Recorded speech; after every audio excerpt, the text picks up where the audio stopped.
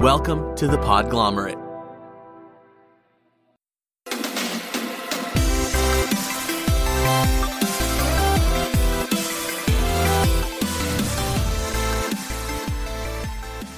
Hello and welcome to Plus 7 Intelligence, the show about how games impact people. My name's Chess. I don't have an interview guest for you today, so it'll be a shorter episode. But first, I do have some updates for you. I had hoped to be able to announce a launch date for Season 2 today, but I'm not quite ready for that. But don't worry, it's for good reasons. I've had some opportunities come up that will allow the show to rock in Season 2 in ways that just weren't possible before. The show will be able to do a deeper dive into topics, which I think every time that we did that in Season 1, it worked out well, so I want to be able to do that again and kind of focus on that more. But I also want to be able to address some of the news of the day and be able to stay on top of current events. I'm also doing some upgrades, mostly under the hood stuff for podcast making, so you might not be aware of them, but they will enable me to make content better and easier. The one update, the one improvement that you can see right now is you can check out the new website. I gave the website a major facelift, so everything should just look way nicer now, and it should be easier to use as well. So go check out plus7intelligence.com.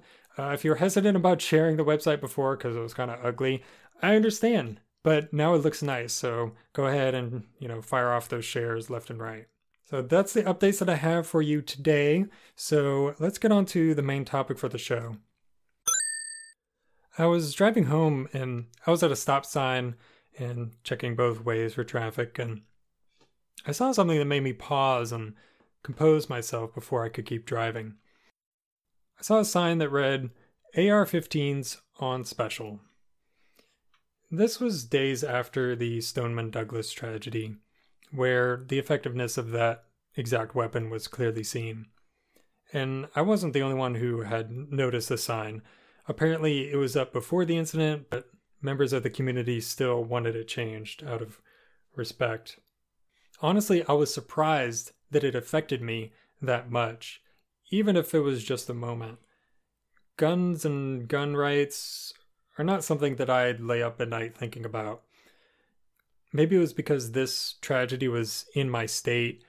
Maybe it was because the Pulse shooting was close and used a similar weapon.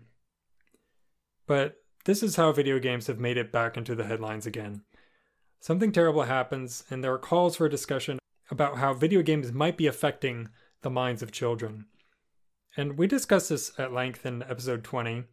We talked with Dr. Ferguson and Dr. Markey, who laid out the case that violent video games do not lead to violent acts in the real world.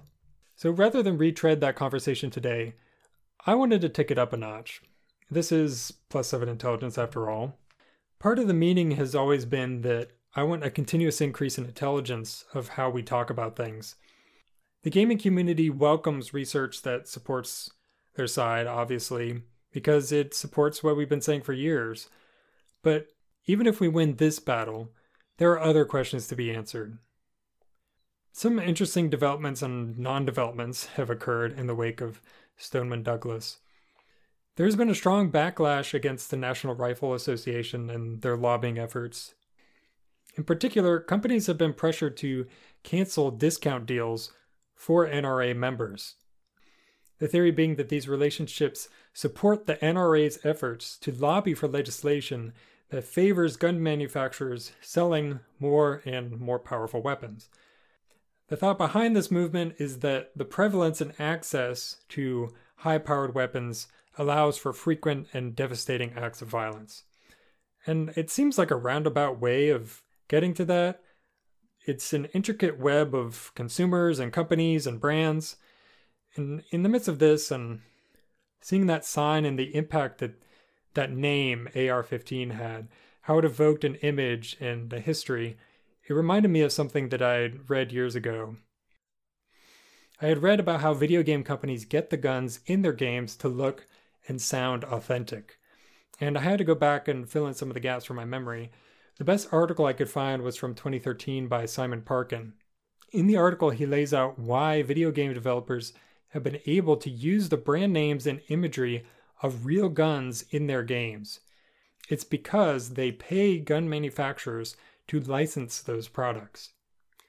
They will actually work hand in hand with gun manufacturers to reproduce a digital version of the weapons, every marking and every sound, trying to get as close as possible to the feeling of holding one in your hands. Out of this agreement, the game companies benefit from the seal of authenticity. The gun manufacturers get some cash out of the deal, obviously, but they also believe that these deals will lead to more gun sales. They believe that putting their product in front of players is a fantastic opportunity to build the reputation and reach of their brand for consumers.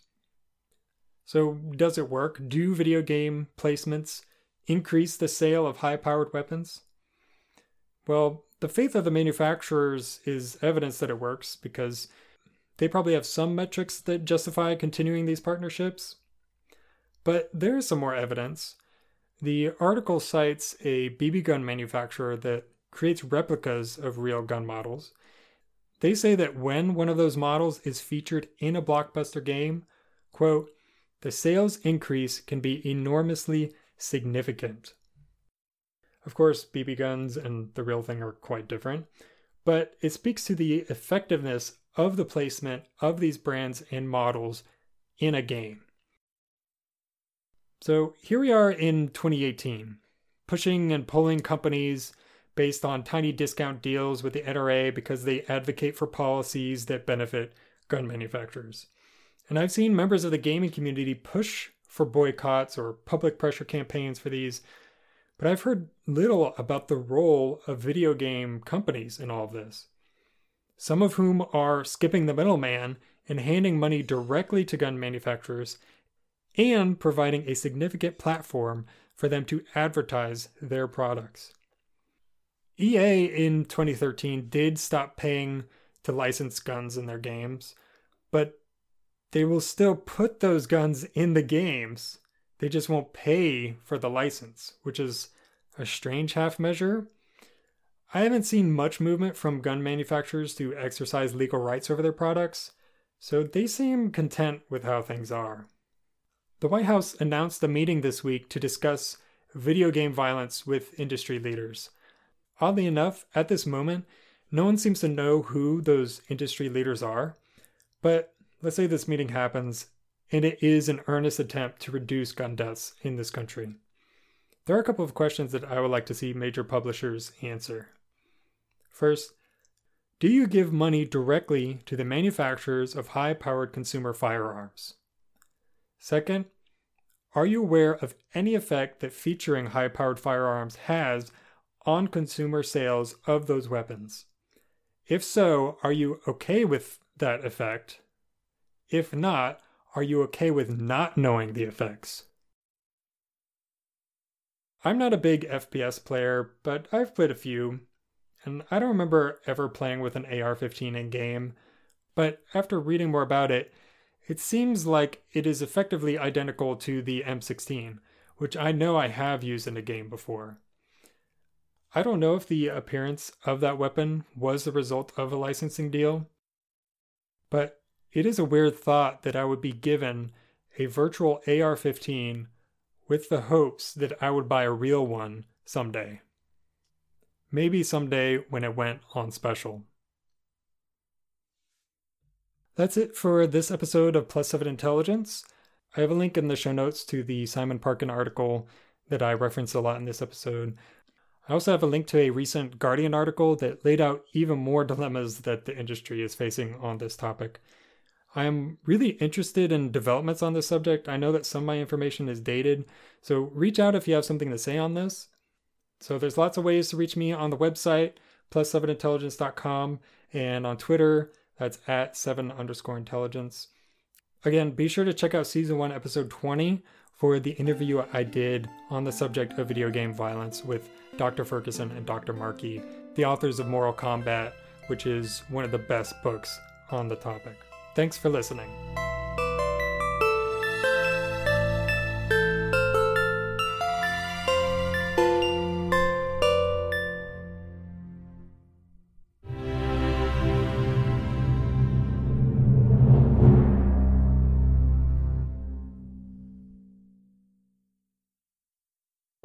The Podglomerate, a sonic universe.